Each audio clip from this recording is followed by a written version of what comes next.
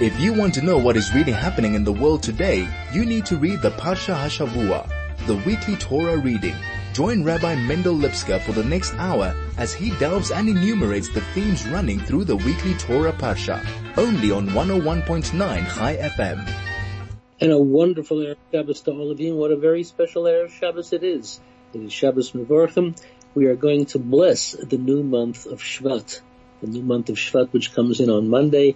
And the month of Shvat is a very special month. It's the 11th month of the year, and as such, it carries with it a distinction that no other month has. You know, we have all sorts of important numbers in Jewish life. There's number 1, number 3, number 7, number 8, number 10. Number 11, our mystics tell us, is a very special number because it's beyond the range of the ordinary. It's beyond the range even of the holy. It enters into a dimension of greatness. It speaks to us about, so to speak, the crown of the Almighty Himself.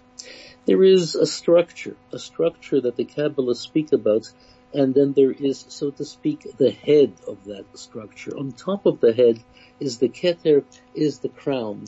And the crown is something that we have to consider in terms of an extraordinarily great dimension of divine expression.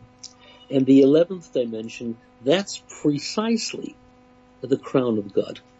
And this is the 11th month, the month of Shvat, because the months, of course, begin with the first month of Nisan, and it carries on throughout the year, Shvat being the 11th, and therefore, within the month of Shvat, there is that divine energy of the divine crown, the energy that, in a sense, carries with it a holiness, a blessing that's even higher than the holiness of 10.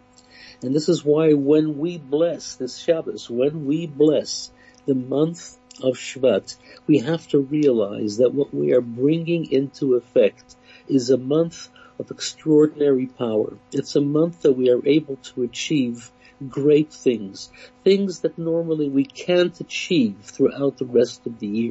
But during this month, the month of Shvat, we are able to bring about tremendous change because the energy of the divine crown is right there. The 11th dimension, the 11th degree, the 11th month. It's also a month that is blessed with another dimension because every month has its respective corresponding tribe, head of tribe, that is connected with that month. And the tribe that's connected with the month of Shvat is none other than the tribe of Asher. And Asher, we are told, when he was blessed, a couple of weeks ago we read that, when he was blessed by his father Jacob, it says that Asher was blessed with Asher Shemena Lachmo. His bread had a fatness. It was rich in every sense of the word. In other words, the month of Shvat has a richness. There was a lot of oil, a lot of olive groves in the portion of Asher's land in the Holy Land. And this oil again represents something which is above the ordinary. Oil which floats on top of water. Oil which represents a degree of greatness, of intellect which is, in a sense, almost transcendental. It goes beyond the logic. It goes beyond that which is normally understood. Oil represents a type of divine insight, a divine dimension of intellect which is greater than the ordinary, even than Chachma. And this is something which happens during the month of Shvat. The representation of the tribe of Asher, which had the Shemena, the fatness, the oil, the wealth, the richness of intellectual insight. This is something exceptionally special that takes place during this month. And of course, during the month of Shvat, we celebrate Tu B'Shvat. Tu B'Shvat being the Rosh Hashanah, the New Year for trees. And when we speak about these various festivals, we go according to the Northern Hemisphere. And in the Northern Hemisphere, Tu B'Shvat is in the dead of winter.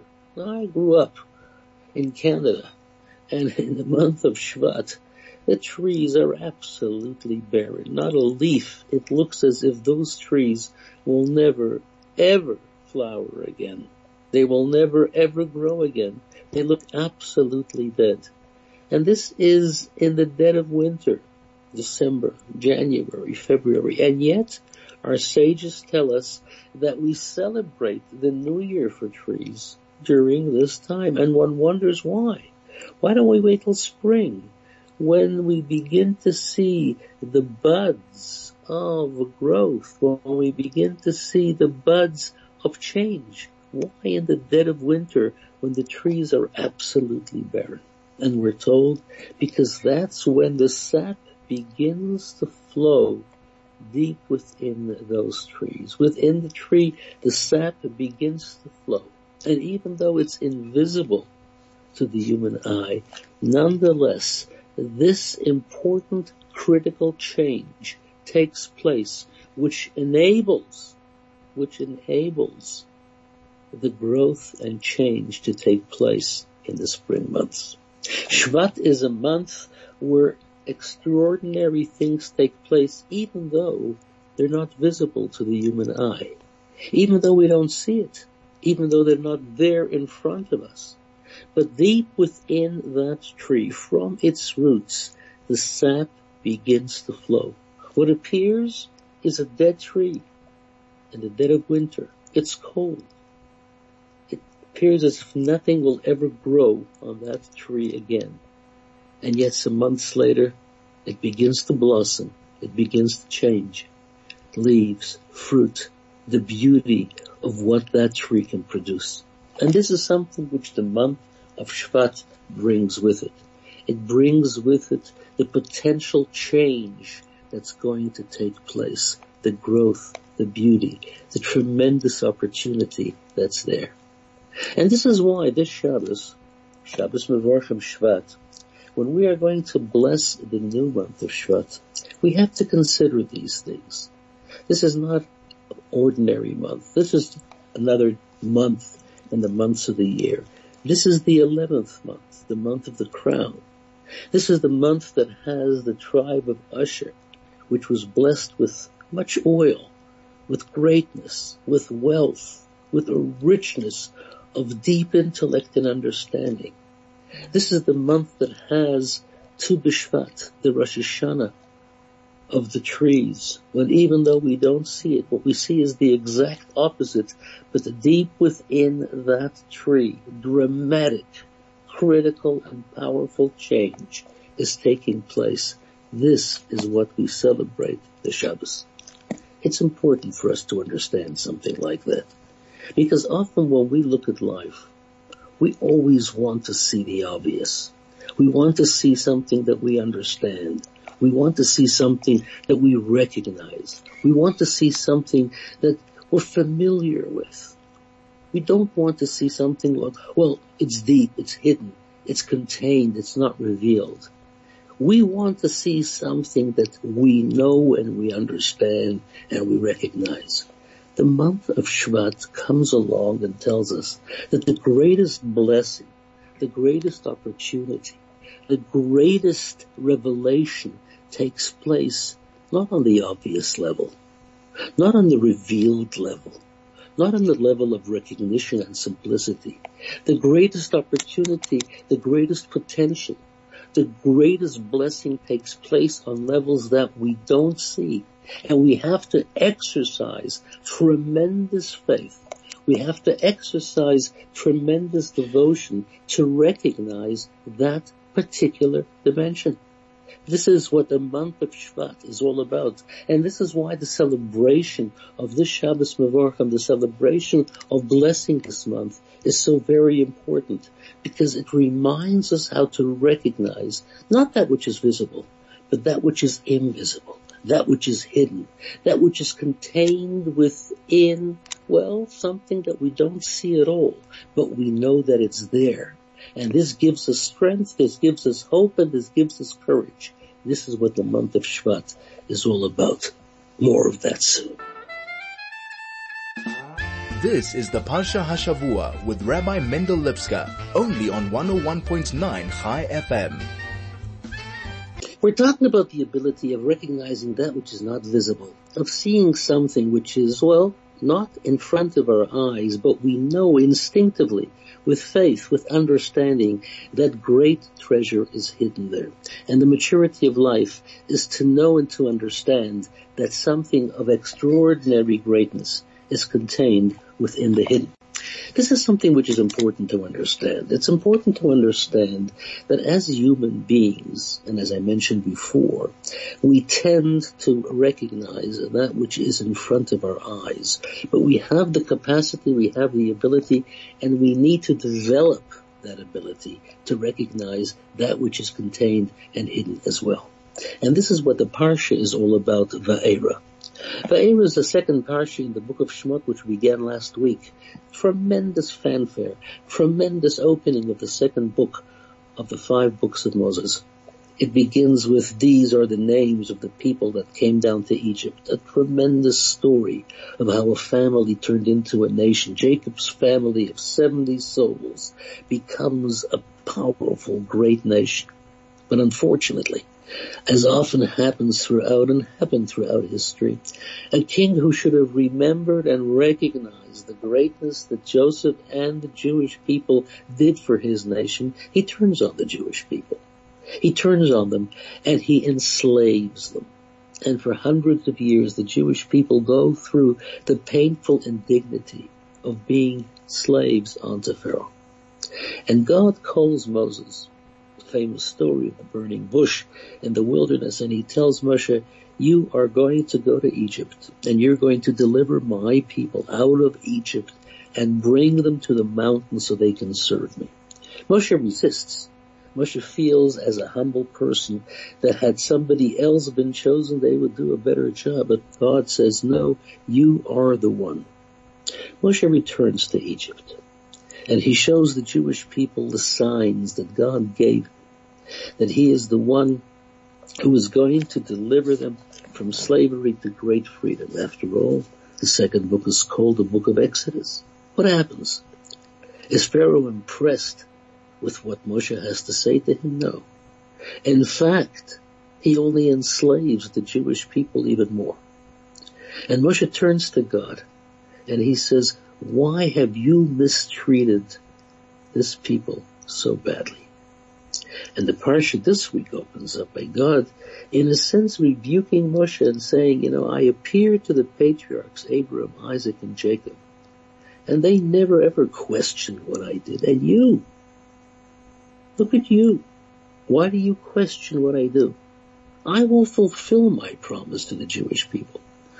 I will deliver them. I will take them out. I will show them with great glory my might and my power. I will crush Pharaoh.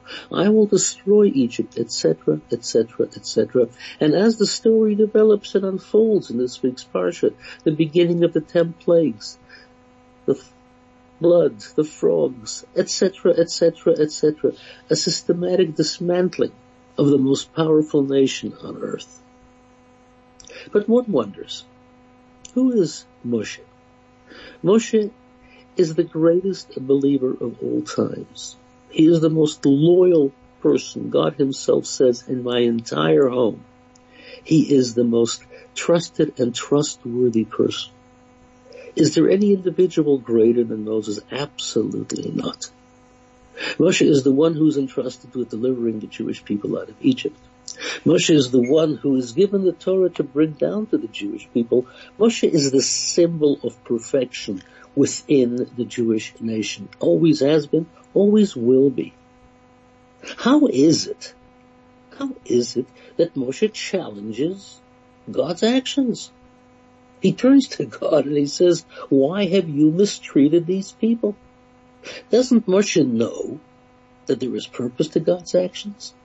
Doesn't Moshe know that God is doing something for a greater and deeper reason? Moshe, after all, we are told, was known as the Raya Mahemna. He is the one who nurtures faith among the Jewish people. Not only is he himself the ultimate believing person, he is the one who nurtures faith in the hearts and souls of each and every single Jew.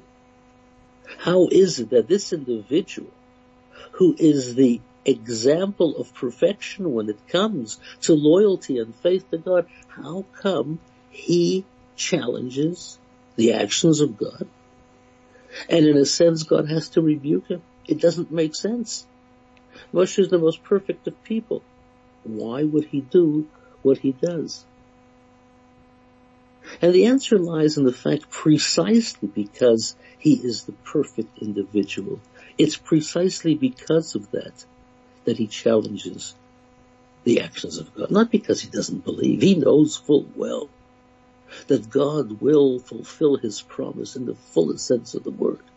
He knows full well that there is great reason for why God is doing what he's doing. But he wants to, and he does anticipate the questions that the Jewish people themselves might have. And for whatever reason, the Jewish people themselves might not have the strength or the courage to ask God that question. Or they might be too upset or too hurt or too pained to ask that question. And therefore, in order to ensure that the question is asked on their behalf, he asks that question. He puts himself at risk in order to ensure that the question that should be asked is asked, not because he questions the actions of God. Quite to the contrary, he understands and fully knows that the actions of God are for good and great purpose. But he wants the Jewish people to understand that as well, that the question should be asked and the answer should be given. That the answer, which is so full as we read in the beginning of the Parsha, where God says again and again and again that I will fulfill my promise. He says, go to them and tell them that I will take them out from under the pressure and strain of Egypt. I will save them. I will take them. I will bring them to the land. He wants the Jewish people to hear those words. Because as a leader, he feels that perhaps the Jewish people themselves, at this particular moment, don't have the capacity of recognizing that which is not visible, that we spoke about before. Not everyone has the ability to see that which is hidden. Most people see that which is obvious. Most people see that which appears. Most people see that which is on the surface. Most people don't see that which is contained. And it takes a leader who is concerned, who is compassionate, who is devoted to his people. It takes a leader like Moshe to strip away that which is obvious, that which is visible, and to show that you Jewish people look beneath. Look at the real reason why God is doing this. God is not punishing you. God is not hurting you. What God is doing is not an action that is there to make you suffer. It might appear challenging and difficult for a moment, but this action itself is an action that will bring with it incredible blessing beyond any type of measure. A blessing that could not come in a revealed sort of way. It could only come within the hiddenness of the way God chose to perform the particular acts that he does. God is not rebuking Moshe as such. God is merely responding to a question where Moshe is opening the eyes of the Jewish people. We, you and I, we are privy to this incredible conversation between Moshe and God. We read the story, and what do we hear? Yes, we can take the story and say, Moshe made a big mistake. Moshe couldn't understand what God was doing, and God had to rebuke him. And we can stop there. And that would be a terrible mistake. That would be misreading the situation completely. But we being privy to the story, we are being taught an incredible lesson. Strip away the obvious. Listen to what God says afterwards. The overtures of Moshe is not to challenge the words of God or not to question the words of God. It's to bring out a deeper revelation from God so that we can understand what in fact is taking place. It's shining a light on the hidden. It's exposing, it's revealing, it's telling the Jewish people, it's telling you and me what in fact an action that appeared to be challenging and difficult, in actual fact, is a tremendous, tremendous expression of love, of concern, of blessing, of greatness. This is what Moshe does. In asking the question that he does, he takes away the facade of difficulty and exposes the inner dimension of blessing, exposing the inner dimension of greatness. And this is what Vaeira is all about. This is how it begins. He says, I appeared to the patriarchs, but I never really showed them my true essence. But to you and to the people of this generation, he says to Moshe, I am going to show you my very essence. I'm going to show you who in fact I really am. And while of course the patriarchs never challenged the word of God, never questioned the word of God, they were men of great faith, great devotion, but still their understanding of God in relationship to Moshe and the people was limited. Can you believe that? This is what the Torah is telling us. It is precisely as a result of living through a challenge and Moshe exposing the inner dimension of that challenge as to what it truly means that the Jewish people have insight into the ways of God, into the actions of God, and more importantly, into the difficult and challenging actions of God. And this is the prelude, this is the opening dimension to the 10 plagues. The 10 plagues, as I said before, is going to be a systematic dismantling of Pharaoh in Egypt. What is it that Pharaoh says when Moshe initially comes to him and says, God told me to tell you to let my people go so they could serve me? What is Pharaoh's response? Is it an arrogant, simple no? It's not. What does he say? He says, I don't know this God. Pharaoh is no stupid person. Pharaoh knows his place in the world. He is a powerful man. But he says, I am in charge of the physical world. This God that you talk about, he might exist in the far realms of spiritual greatness, but he has no authority here below. He has given over that authority to us, to human beings. And this is why the purpose of the plagues, the purpose of everything, is to reveal even to Pharaoh that there's a God in the world, to strip away his blindness so that he begins to recognize that God not only creates the world, but God is in charge of the world as well. More of that soon. This is the Parsha Hashavua with Rabbi Mendel Lipskar, only on 101.9 Chai FM. We're talking about how to recognize that which is not visible. And this is something which Moshe did for the Jewish people by questioning the actions of God on their behalf.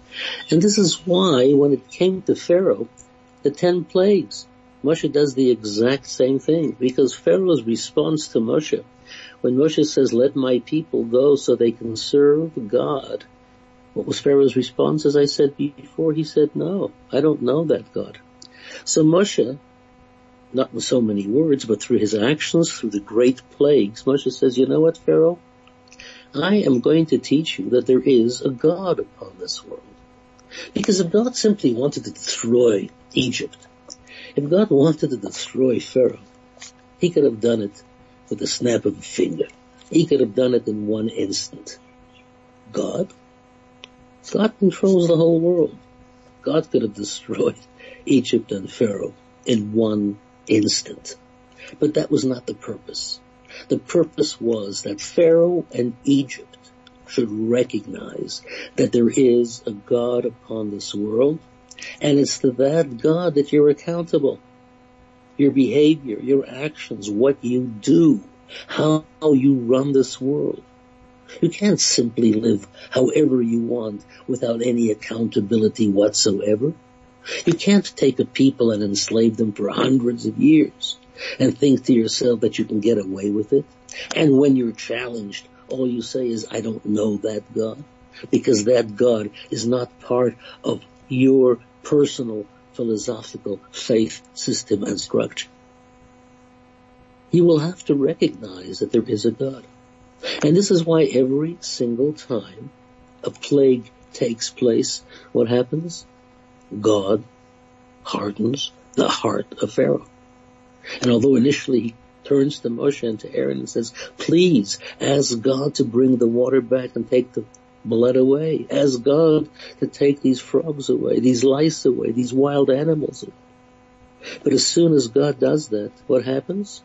He quickly changes his mind, because he's not fully convinced that God is within this world. Pharaoh thinks to himself, a temporary apparition. It didn't really happen. God is not really interested what happens in this small physical world. God is too busy with this huge, huge universe that he created. God is too busy with this incredibly infinite creation that he brought into being. God cannot be concerned with the actions of individuals, of human beings, of nations, of people, of kings. He leaves that to us human beings. That's the thinking of Pharaoh, and that's why he says, I don't know this God. And that's why it's a step-by-step process. It's one plague after the other. And even though he is initially impressed to a certain degree, the moment the plague is gone, well, he changes his mind quickly, because he says, no, God really is not concerned. God is not really concerned about the behavior of human beings. God is too big for that. And therefore it's one plague after the other, so that ultimately Pharaoh will understand that the true infinity and greatness of God is not that he created this massive infinite universe. It's because the true infinity and greatness of God is as great as the universe is, so does God have the greatness to recognize and deal with the specific divine individual providence of each and every single detail within creation as well. That's our view, and that's what Pharaoh has to come to understand. And until he does, it will be a slow process of crushing and breaking the might and power of Egypt. And that's precisely what takes place. It's exposing more and more of the greatness of God that is contained within the natural order that Pharaoh refuses to see. And Moshe, step by step, reveals more and more of that which is hidden. On the one hand, he does it for the Jewish people by asking the question of God, why have you mistreated this people so much? They come to recognize that pretty quickly. With Pharaoh, it takes a long time, far more painful, far more difficult. But ultimately, they begin to understand that as well. This is what Vaeira is all about, and I have appeared. It's the revelation of God which comes through a process of exposing that which is contained and that which is hidden. And this is why, well, if you're in shul tomorrow, I encourage you to go if you can. If you're concerned about it, you'll sit at home. Listen to the Parsha carefully. You might know the story. You say, oh, I know the story about the 10 plagues. Every year on Pesach, I sit at the Seder and we go through that whole story. No. Listen to the story. Listen to the words of Moshe as he speaks together with Aaron, as he speaks to Pharaoh. Listen to the response of Pharaoh. Listen to what happens. Listen to how it all takes place within each and every single word, within each and every single detail. There are tremendous lessons to be learned. Listen carefully, and as I always say, listen to that particular message that is unique to you. Something that will reveal a dimension of godliness to you, specifically to you, because that's the message you have to hear. So I'm going to wish each and every one of you the ability to hear that story, to hear that incredible story, to hear a story of revelation, to hear a story of digging deep within the obvious, deep beyond that which simply appears and to recognize a deeper and greater truth.